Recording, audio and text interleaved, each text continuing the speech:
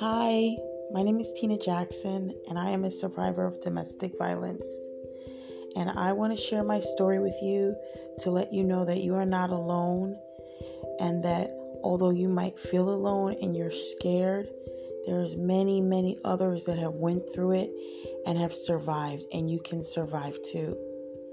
After being with my abuser for many years, he almost murdered me in front of my children. The abusive mindset has to be changed.